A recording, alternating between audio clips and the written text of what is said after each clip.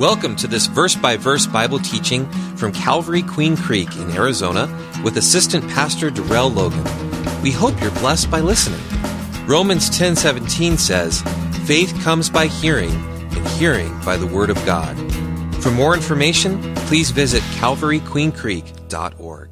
Father God, we thank you, Lord, for your word. We thank you for Jesus. We thank you, Father, for the Holy Spirit who indwells us, who empowers us, and your Holy Spirit who overflows us and equips us to be effective witnesses for you. We thank you, Lord, for the spiritual gifts, Lord. We thank you, Lord, for allowing us to serve you, Lord, to partner with you in your work. You're so good. You're so gracious. You are so merciful towards us, Lord. There's so many blessings. We can't name them all, but we thank you, Lord. We do thank you for those who are in attendance tonight, whether online or in the building here on campus. We pray that all of us, Lord, will have open and receptive hearts to receive your word and the work you desire to do in us and through us. And I do ask for a fresh filling of your Holy Spirit tonight, that you'll empower me and equip me to break the bread of your word, Lord. It's such an honor, and I pray that I would decrease and you increase and be glorified tonight. In Jesus' name, amen. Amen. So, quick refresher, 2 Samuel, which is the book that we're studying, of course, on Wednesday nights. It actually begins with David being told that Jonathan and Saul have died in the war against the Philistines. And then afterwards, in that same chapter in 2 Samuel 1, we see David given a lamentation over Saul and Jonathan. Jonathan, of course, was David's best friend, and Saul was the previous king of Israel.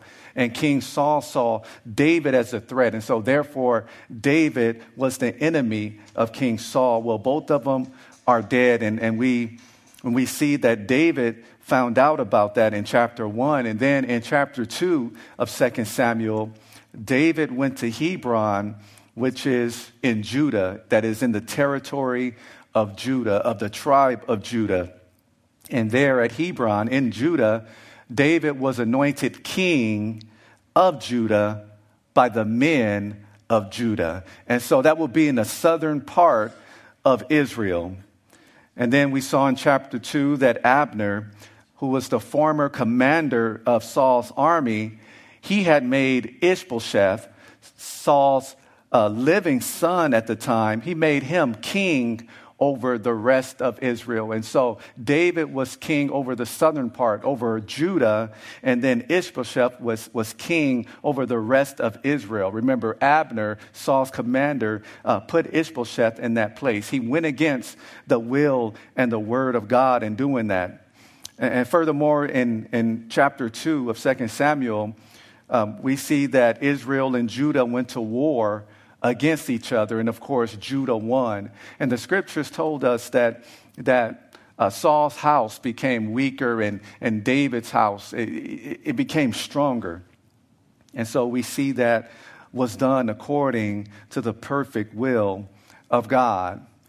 But then in chapter 3 of 2 Samuel, we see a turn of events here, because we see that Abner, King Saul's former commander, had actually joined forces with David because he got into a disagreement with Ishbosheth.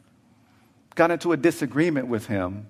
And so now Abner, in chapter 3, he ended up making an agreement with David to gather all Israel so that they would make a covenant or agreement with David so that David would be king over them as well.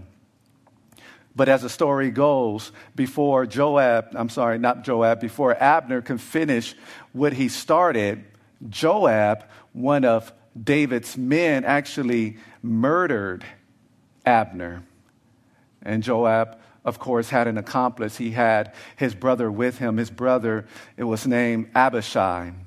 And so Abishai and Joab together killed Abner, this guy who was going to be instrumental in turning over the remainder of Israel to David, who was the rightful king in the first place.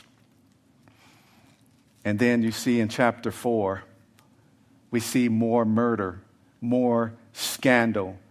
Because Ishbosheth now, this puppet king that Abner had put into place, now we see that he got murdered by somebody named Rechab and Baanah. And so they brought Ishbosheth's head to David in Hebron because they were hoping to gain favor with David. But David, in turn, did something unexpected, something that they did not expect. He executed them because what they did was evil. Because David's goal was not to take over the kingdom of Israel through violence, but he wanted to wait on the Lord, that things would happen according to the Lord's timing. And so what we're going to do tonight is pick up in 2 Samuel chapter 5. And as usual, we do have a title for the study, and the title is The Key to Victory. And so what we'll see before I read verse 1 to you, just want to let you know that what you'll see in verses 1 through 3 in 2 Samuel chapter 5 can also be found in 1 Chronicles chapter 11, verses 1 through 3. And so you want to read those together, and you'll see that it's pretty much the same information. But in verse 1 in 2 Samuel 5, it says this. It says, "Then all the tribes of Israel came to David at Hebron and spoke, saying, 'Indeed, we are your bone and your flesh.'" In other words, we're your family. We are fellow Israelites. And also, they said, in time past, when Saul was king over us, you, David, were the one who led Israel out and you brought them in. You were the military leader for Israel. You were used by God to win a lot of battles. And the Lord said to you, and now they're recognizing this. Maybe they always did, but just ignored it. But they said, the Lord said to you, "You shall shepherd my people Israel and be a ruler over Israel." Therefore, all the elders, these are the tribal leaders. Remember, there's 12 tribes of Israel. So these are the tribal leaders. They came together in verse 3 to the king at Hebron. And King David made a covenant. He made an agreement with them at Hebron before the Lord. And they anointed David king over Israel. So now he's the king over the entire nation. And so what we see here in these first three verses is that the Israelites who once rejected David as king are now ready to receive him. They're now ready to receive this king they had once rejected. And I see here a picture of the Jews and Jesus, their Messiah, who many of them do not see as their Christ, as their Messiah or anointed one.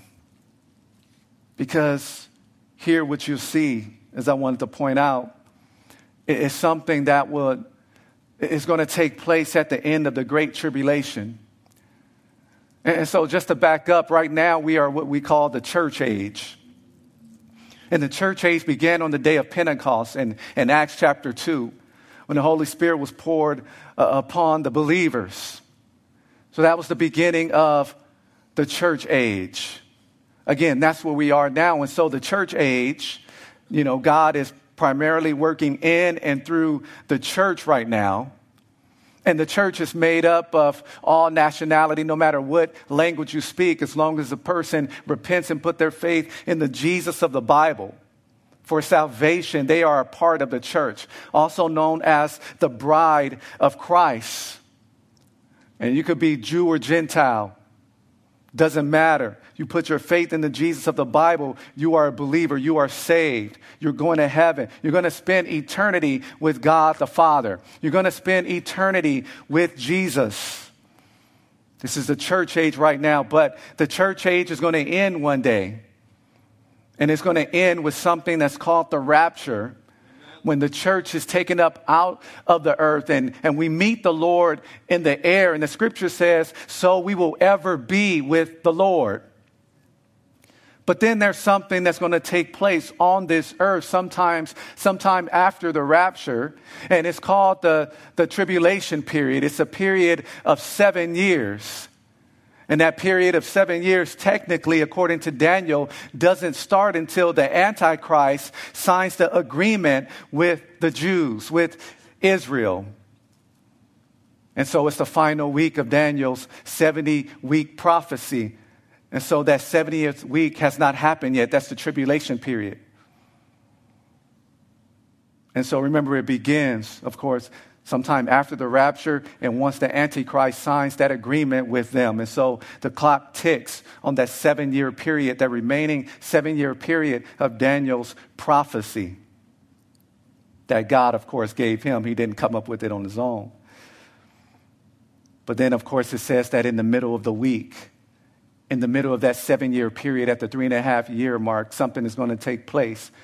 The abomination of desolation is going to take place, where the Antichrist is going to set up an image of himself, and he himself is going to declare himself in the temple to be God, and that all should worship him. That's the abomination of desolation.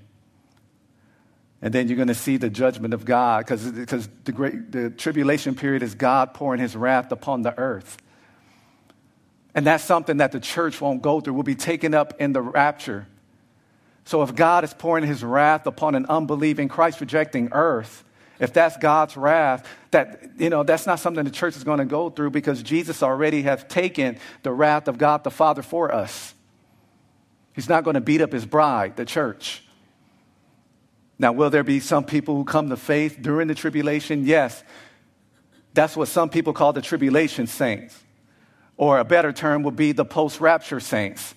But then also during that 7-year tribulation period, he's going to turn his attention back to the Jews. Now, his program will go from the church. Remember, we're in the church age. And then the program during the tribulation period, now he's going to focus on the Jews again. You have the 144,000 sealed. Remember that? So they're going to be like 144,000 Greg Laurie's or Billy Graham sharing the gospel during that time. But at the end of that tribulation period, that 7-year period, the Jews, they are going to long to see their Messiah. Just like the Israelites in the first 3 verses of tonight's lesson. At first they rejected David, but now they are ready to receive their king. Well, at the end of the tribulation period, the Jews are going to be ready to receive finally their king. They're going to see Jesus as their Messiah. They're going to be ready for him. So that's why I say what we see there in the first 3 verses, to me, is a picture of the Jews and Jesus, of what's going to happen in the future. And in fact, this is what Jesus said in Matthew 23, verses 37 through 39. This is where I'm going with this. It says, "Oh, Jerusalem, Jerusalem." And of course, this is Jesus speaking. He says, "The one who kills the prophets and stones those who are sent to her. How often I wanted to gather your children together as a hen gathers her chicks under her wings, but you were not willing." You see that? God has given people free will. Just if you're wondering, in verse 38, "See, your house is left to you desolate." And here's the part I want to highlight. "For I say to you, you shall not see me no more till you say, blessed is he who comes in the name of the Lord." And at the end of the tribulation period, right before Jesus' second coming, this is what the Jews are going to say. That remnant who believe, they're going to say, blessed is he who comes in the name of the Lord. In other words, they're going to be ready to finally acknowledge Jesus as the Christ, as their Messiah. Just like these Israelites did here when they finally acknowledged David as their king. In verses 4 and 5, it says, David was 30 years old when he began to reign. 30 years old. That's interesting because Jesus was about 30 years old when he began his public ministry. But that's off the point, but that's interesting. David was 30 years old when he began to reign, and he reigned 40 years. In Hebron, he reigned over Judah 7 years and 6 months. And in Jerusalem, he reigned 33 years over all Israel and Judah. And so now David here is reigning over a united nation as he is anointed king over all of Israel.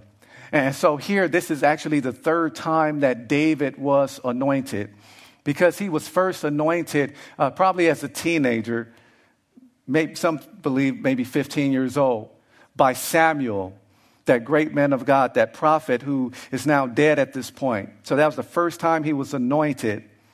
But then he was anointed as king of Judah by the men of Judah. And so, like I said, this here is the third time he's anointed, but this time it is over all of Judah.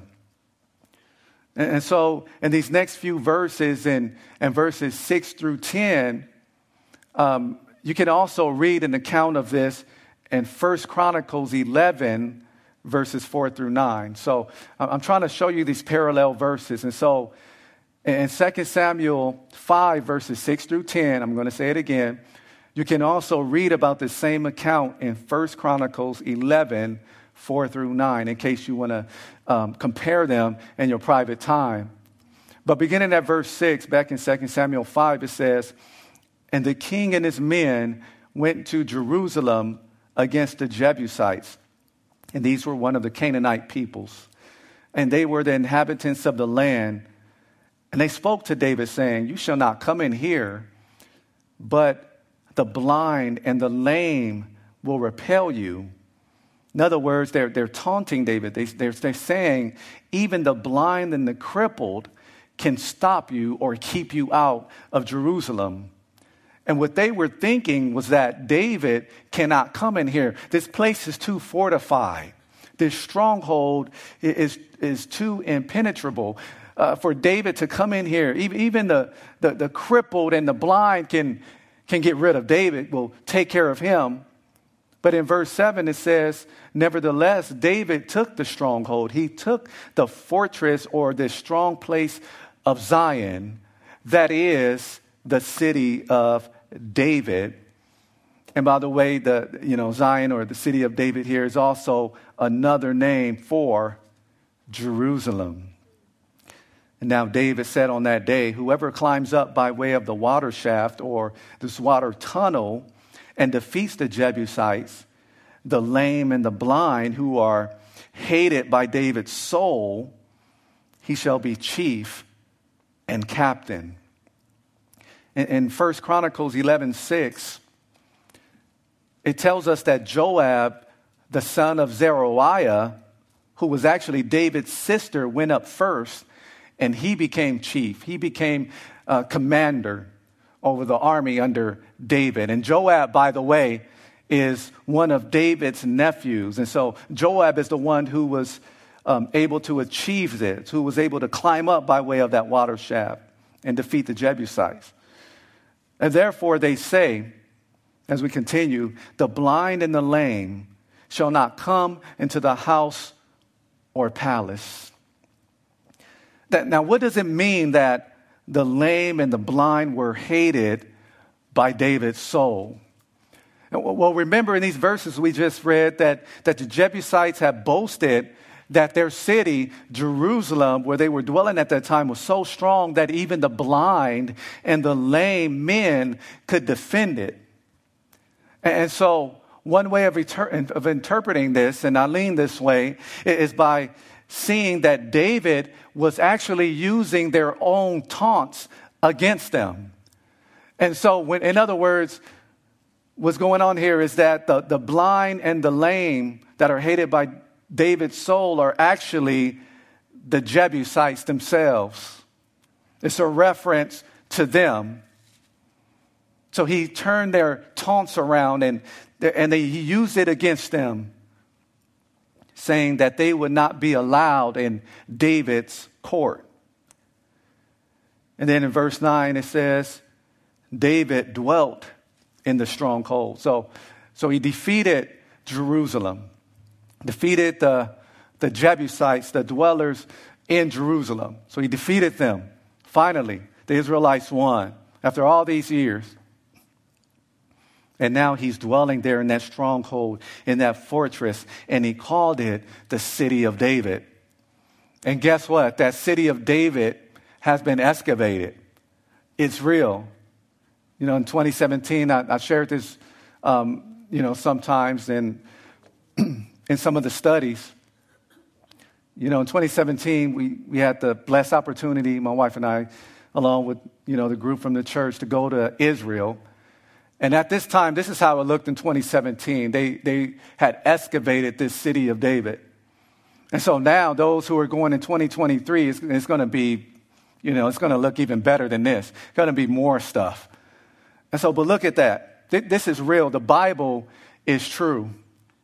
And so if somebody asks me, why am I a Christian, or why do I believe the Bible's the Word of God? The answer is simple: because it's true. Well, how do you know it's true? Well, one reason is when it talks about history, it is historically correct. And there's nothing in archaeology or no archaeological finds. There's nothing there that has overturned anything that the Bible has said. And so here's just one example. Excavation site of the city of David. But David built, and this is a picture from my phone, by the way, not something I pulled from the internet. So that's a picture from my phone. So, you don't have to worry about anybody suing the church because of copyright stuff. And so David built all around from the Millo, or it literally means the landfill. Some Bible translations say the supporting terraces. And it was probably some type of military fortification. And so he built from the Millo, whatever that may mean, and inward. In 1 Chronicles 11:8, it adds a little more information. It says, and he built the city around it from the Millo to the surrounding area. And it says, Joab repaired the rest of the city. Again, that's David's nephew. And so in verse 10, back in 2 Samuel chapter 5, it says, so David went on and he became great. And the Lord God of hosts, or the Lord of heaven's armies, that's what that means, was with him, was with David. But notice how David went on and became great. I want to highlight that. I want to park there for a second, because just like King David, we could all go on to be great. God can use each and every one of us to go on to do great things. But Jesus taught that true greatness would come through service. True greatness would come through service. And so that brings to mind Matthew chapter 20, verses 25 and 26. And these are some verses that are near and dear to my heart. And I say that because these are the verses that God used to call me into the ministry. I was at the time in my old church that I used to fellowship at in California. I was probably maybe 22 years old, and I was 22 years old, and I asked the Lord to reveal to me if He wants me to be a preacher, if He wants me to be in the ministry, because at that time the church had pretty much voted me to be the youth pastor. I never even heard of a youth pastor, but they voted me to be the youth pastor. So now I'm 22 years old, and I'm like, well, time out. Am I really supposed to be doing this? And after a conversation with a friend, I didn't ask the friend about it, but he was a pastor. Actually, he was somebody who was a fellow teacher of mine. We worked at the same school, but he was a pastor. And I didn't even bring this up, but he started talking about his testimony and how he prayed, and the Lord showed him, and something clicked. I was like, you know what? I never prayed about that. I just, people ask me to do things in the church, and I've just always done it.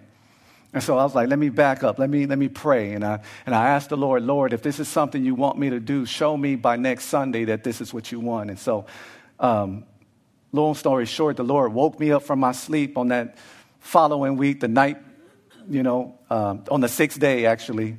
It was right before midnight of the seventh day. He woke me up out of my sleep.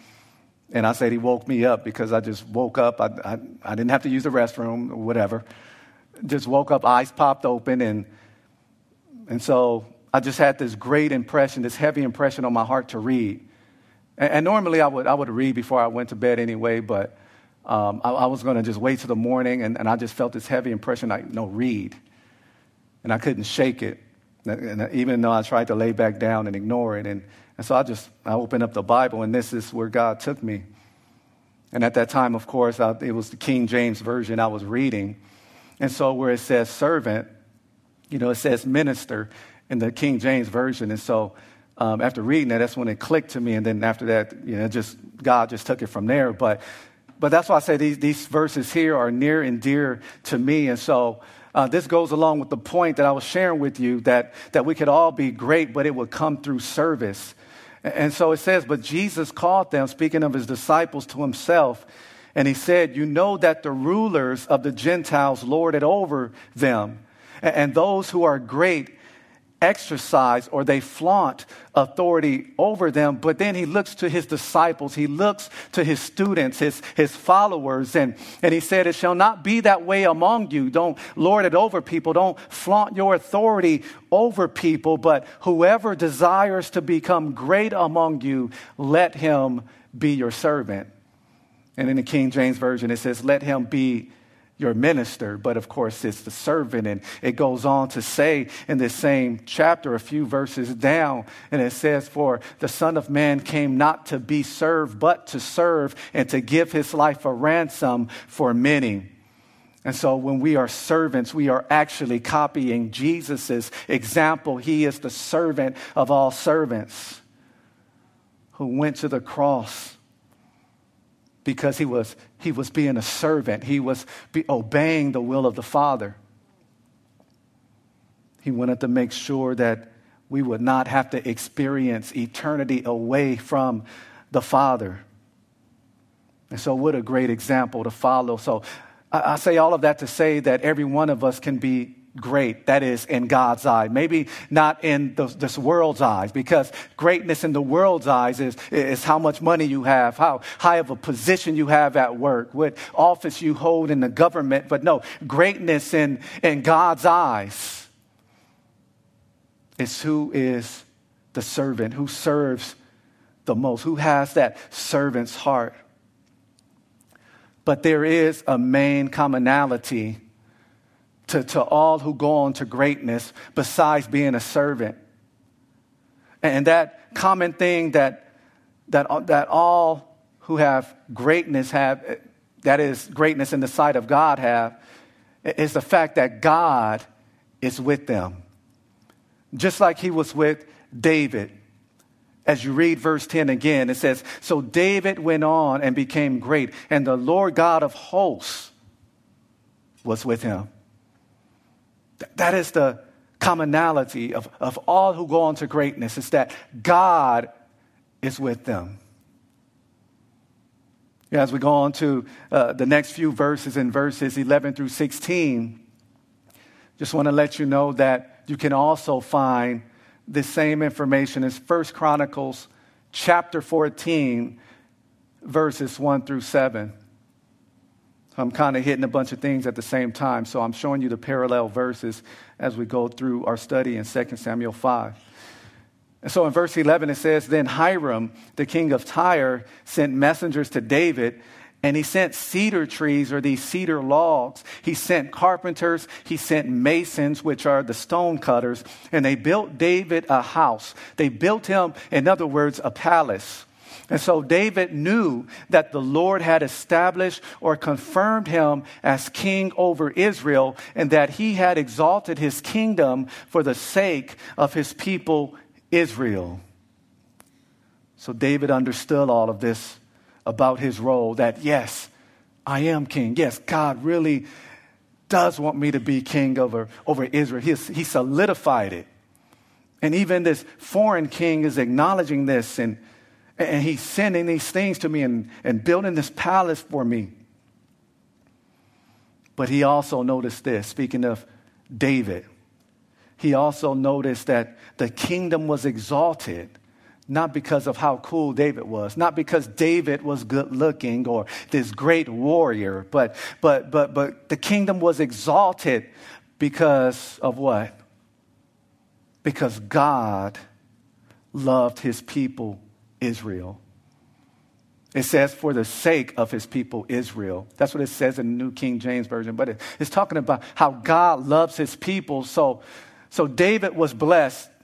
David was elevated. The kingdom was doing well, not because of just David himself, just to be a blessing to David himself, but so that Israel would be blessed. He loved his chosen people, this chosen nation.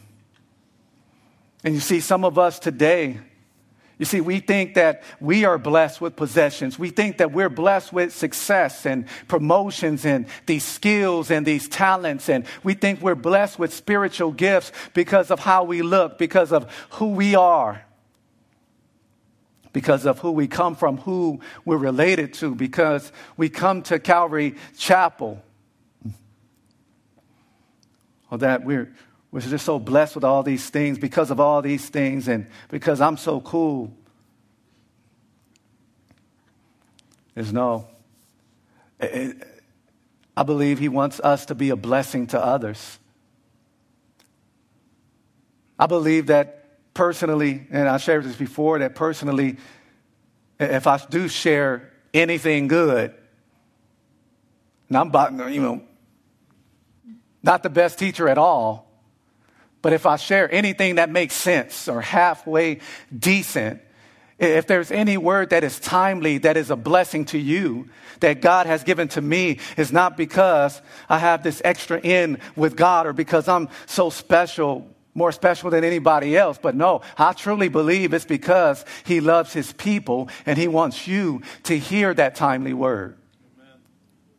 And I'm just blessed to be in position to be used by him. I'm just blessed that by his grace, I'm allowed to do what I'm able to do. And so think about that. If you are blessed, if you are gifted, if you are super anointed, consider the fact that that's because God wants you to use it to be a blessing to others. He wants you to be a conduit or a blessing or a channel of his blessing. That is through the power of his Holy Spirit. Consider that. Think about that. And thank God for it. In verse 13, it says, and David took more concubines. He took more, what you would call these secondary wives of a lower status than a primary wife. But these concubines, they would have a higher status than the common servant. And so these are the concubines. So he took more of them. He took more wives from Jerusalem after he had come from Hebron, or Hebron, however you want to pronounce it. Also, more sons and daughters were born to David. And so he has some sons in Hebron now. He has sons born to him in Jerusalem. And now these are the names of those who were born to him in Jerusalem. Okay, you read all of these names quick, you might hurt yourself. And so I'll try to read through them slowly. Shammua, which it could also be Shemaiah, according to 1 Chronicles. Shobab, Nathan, Solomon, Ibhar, Elishua or Elishama, Nepheg, Japhiah, Elishama, Eliada, which could also be Elida, and then Eliphalet. And so there's a couple of people there who you may know. I know one of them for sure you may know is Solomon, the man of wisdom. This man of wisdom. God used him to write, many of the Proverbs, almost all of the Proverbs, and of course, Ecclesiastes and the Song of Solomon. So this was a wise man. Many of you know about him. And then another one who many of you may be familiar with that I want to point out is Nathan. And so I want to focus on them two, and just real quick, and it's not a whole study on these guys, but very interesting. Nathan and Solomon. Why do I point those two out? Because I point them out because in Jesus' genealogy in Matthew, we see that the son of David that is included in that genealogy is Solomon. But in the gospel according to Matthew, what you're looking at is Joseph's bloodline. And Joseph is Jesus' stepfather or adoptive father. And so he came through the bloodline of Solomon. But in Luke, we see Mary's, Jesus' mother's, and that's his mother according to his humanity, not according to his deity, because Jesus always was God, always will be. But according to his humanity, Mary is his mother. So once again in Luke, we see her bloodline. And we see Jesus' genealogy through his mother. And the son of David that is listed in Mary's bloodline is Nathan. And so just wanted to point that out to you. And so this brings up this point, that either way, whether from his adoptive father Joseph or from his mother Mary, Jesus would have had a right to the throne of Israel. He would have had a right because he had the actual lineage or the bloodline through Mary according to his humanity, because he's fully God, fully man. He's not 50% God, 50% man. So we want to make sure we state that correctly. He's fully God, fully man. So according to his humanity, the actual lineage through Mary would allow him to ascend to the throne of Israel. That's very important. And that will be through, once again, Nathan. But he also had a right to the throne legally. That is, through the legal lineage, through his adoptive father, Joseph. So either way, Jesus is covered. And as the one who can rightly be the king. And one day he is going to come back, right?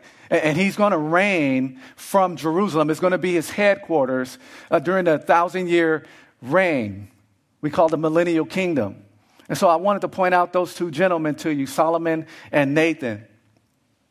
But moving on to verses 17 through 25, I just want to share with you that you can find the same story in 1 Chronicles chapter 14, verses 8 through 17. And so in verse 17 it says, and back in 2 Samuel 5 it says, now when the Philistines heard that they had anointed David over Israel, all the Philistines went up to search for David. And David heard of it, and he went down to the stronghold. Then the Philistines also went and deployed themselves in the valley of Rephaim, which is there on the screen. You see the map there. And in verse 19 it says, so David inquired of the Lord, saying, shall I go up against the Philistines? Will you deliver them into my hand? And the Lord said to David, go up, for I will doubtless deliver the Philistines into your hand. And so David went to Baal Perazim, and David defeated them there. And he said, the Lord has broken through my enemies before me like a breakthrough of water or like a flood of water. Therefore, he called the name of that place Baal Perazim. And so this name is interesting because Baal Perazim is literally translated the master of breakthroughs. And that is such a great description of God, because he is indeed the master of breakthroughs, because he's able to break through anything that troubles us. But as we continue in verse 21, it says, and they left their images there. Those Philistines did, the enemy of Israel. They left their images, their false gods, their idols. And David and his men carried them away. What did they do with them? Well, 1 Chronicles 14:12 tells us that they were burned. They burned those idol gods. And so that's why I keep bringing up these parallel verses in 1 Chronicles so you can see the information that it doesn't add or take away, but it adds further light to what's going on here. And so they burned those idols. In verse 22, 2 Samuel 5, it says, then the Philistines went up again, and they deployed themselves in the valley of Rephaim. And therefore David inquired of the Lord, and he said, you shall not go up. circle around behind them and come upon them in front of the mulberry or balsam trees. And it shall be, when you hear the sound of marching in the tops of the mulberry trees, also, could be referred to as the balsam trees. You'll see that in some translations. Then you shall advance quickly, for then the Lord will go out before you to strike the camp of the Philistines. And David did so. And the Lord commanded him, and he drove back the Philistines from Geba as far as Gezer. And so David here, even in this study tonight, he continues to experience victories. This man of God, this sweet psalmist of Israel, this king that God had put in place. It was his perfect will to reign over his people. He continues to experience victories. Victory upon victory. On some sports shows, I don't know how many of you watch sports shows. Not everybody's a sports fan. Some people can go overboard, of course. But anyway, you'll see that sometimes these sports analysts, they would often reveal what's called these keys to victory.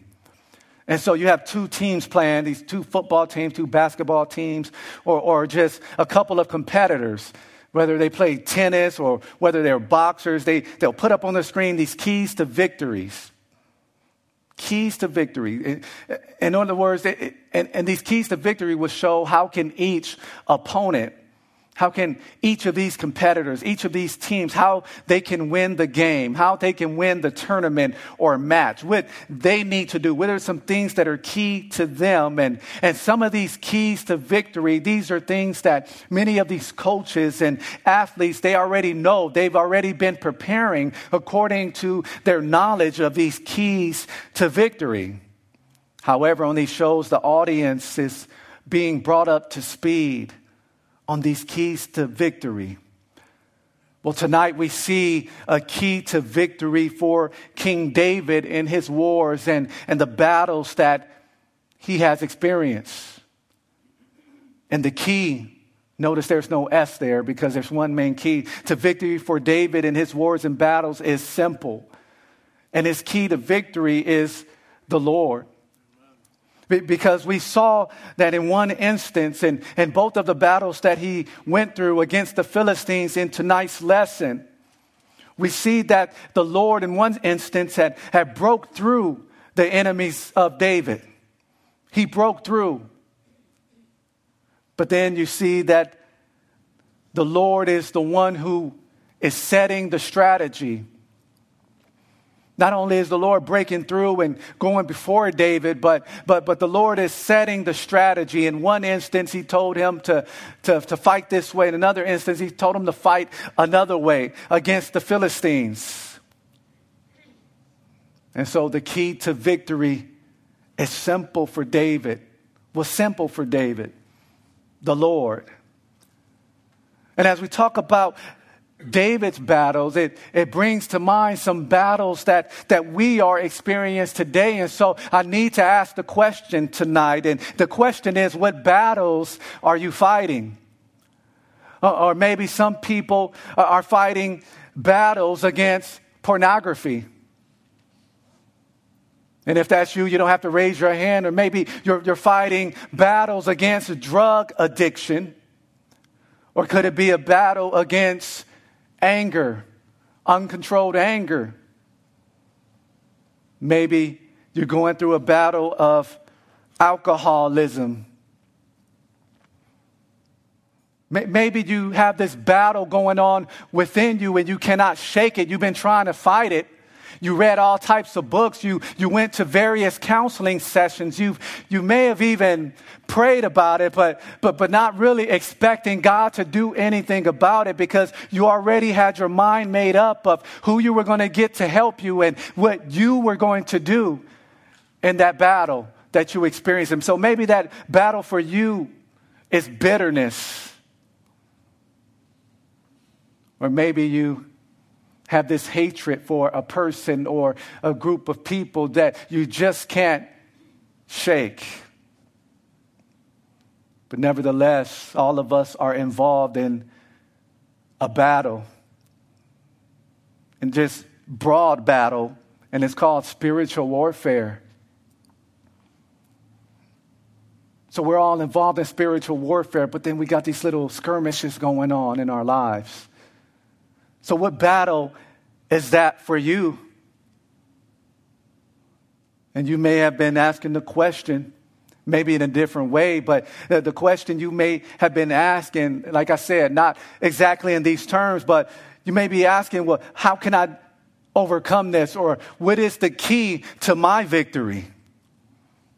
Oh, we saw the key to David's victory, but what about me and my battle and my warfare? Well, the key for you is the same, the Lord. But Pastor Darrell, don't you have a more theologically deep explanation? The Lord. He is the key to victory. And so the question is, are we involving the Lord in our battles? Is the Lord involved in our spiritual warfare? Or are we coming up with our own strategies? You see that David inquired of the Lord as he went against the Philistines in both instances, in both skirmishes. He sought the Lord. Are we involving the Lord in our battles? Or better yet, here's another question. A sub-question to that is the Lord setting the strategy in your spiritual battle? Or in whatever battle you're going through? Is he the one setting the strategy? In the lesson, we see that God set the strategy. The first time he said, okay, just go up, David. And we hear that the Lord broke through. But in the second instance, instead of David going along with that same strategy, even though it was against the same enemy, no, he asked the Lord again, Lord, what do you want me to do? You see, he could have gone with the same strategy, but no, he sought the Lord. He involved the Lord in his battle. He let the Lord set the strategy. And so the second time, it was more of an ambush. Because it says that the Lord told him, no, this time don't go up, but circle around. Come in front of the balsam or the mulberry trees. And when you hear the sound of marching, and maybe it was angelic beings, we don't know for sure, but he said, when you hear the sound of marching on the top of these trees, then you advance quickly, but it will be more of an ambush. Different strategy, same enemy. But I like that David involved the Lord both times. And so I just want you to notice that. Don't put God in the box. Don't try to set these formulas for God of how he's going to work every single time, setting formulas for him. David didn't do that here. And we shouldn't do that either. We should involve the Lord in our battles every time because the key to victory is the Lord. And so another sub-question would be, are we allowing him to go before us? Or are we taking the lead? Do we know better? Do we think we know better than the King of glory? Do we think we know better than the creator of the universe? Are we allowing him to go before us? That's what should be happening. You know, if the Lord is involved, if he is involved in your warfare, if he is involved in the battles that you're going through, that you are experiencing, if he is involved, then the enemy will be driven back. Satan and that demonic army will be driven back. If the Lord is involved, if he is going before you, if he is setting the strategy.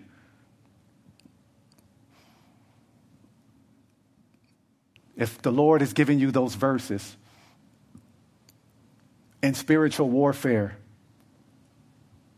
that timely word. Remember, the word of God is called the sword of the Spirit in Ephesians. He's given us those timely words. You know, just like what Jesus had during the temptation period.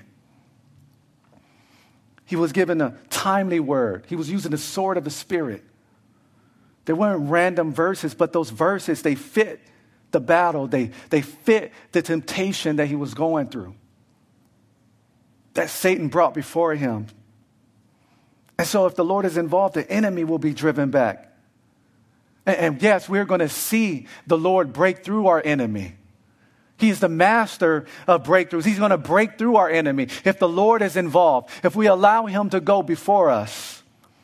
The Lord will break through our trouble. He will break through our circumstance. He will break through that health scare, that health situation. He will break through that marital issue that you're going through. He will break through that anger problem that you're having, that drug addiction that you've been battling, that porn addiction that you've been battling for years, probably since you were a youth. He will break through that if you allow him to be involved, if you allow God to set the strategy, if you allow him to be who he is, and that is the master of breakthroughs.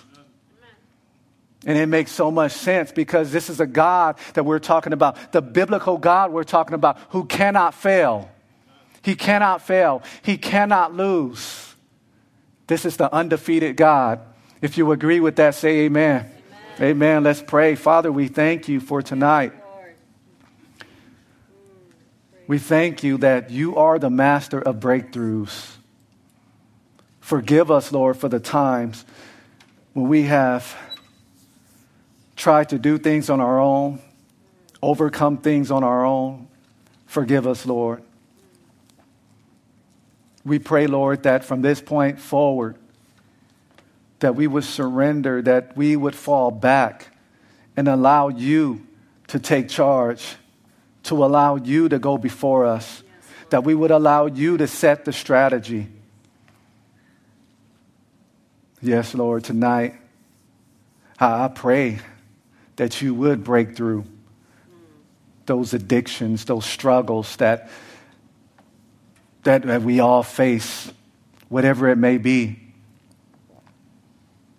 You know what they are. We as individuals know what they are. We pray that you would break through, Father. We pray against the schemes and attacks of the enemy, Lord. And Lord, we thank you beforehand. We thank you for the victory. And Lord, I pray tonight that you would bless my brothers and sisters with traveling grace as they leave this place, but not your presence. I pray, Lord, that this week they would experience those breakthroughs. They would experience victory upon victory. They would realize that that we all actually fight from a position of victory because we're in Christ. And I pray that you will open the door, Lord, for you to use them to minister to someone, to witness to someone. Time is running out. The rapture is getting nearer and nearer. Praise you, my King. Yes. Thank you for the hope. And now, as our hearts are bowed, Lord, we pray that you would stir the hearts of anyone who needs prayer to come forward after the service. It's in Jesus' name we pray. Amen. Thank you for listening to this teaching from God's Word. If you have any questions, would like to request prayer, or want more information about our church and how you can experience the love and hope of Jesus Christ in your life, please visit calvaryqueencreek.org.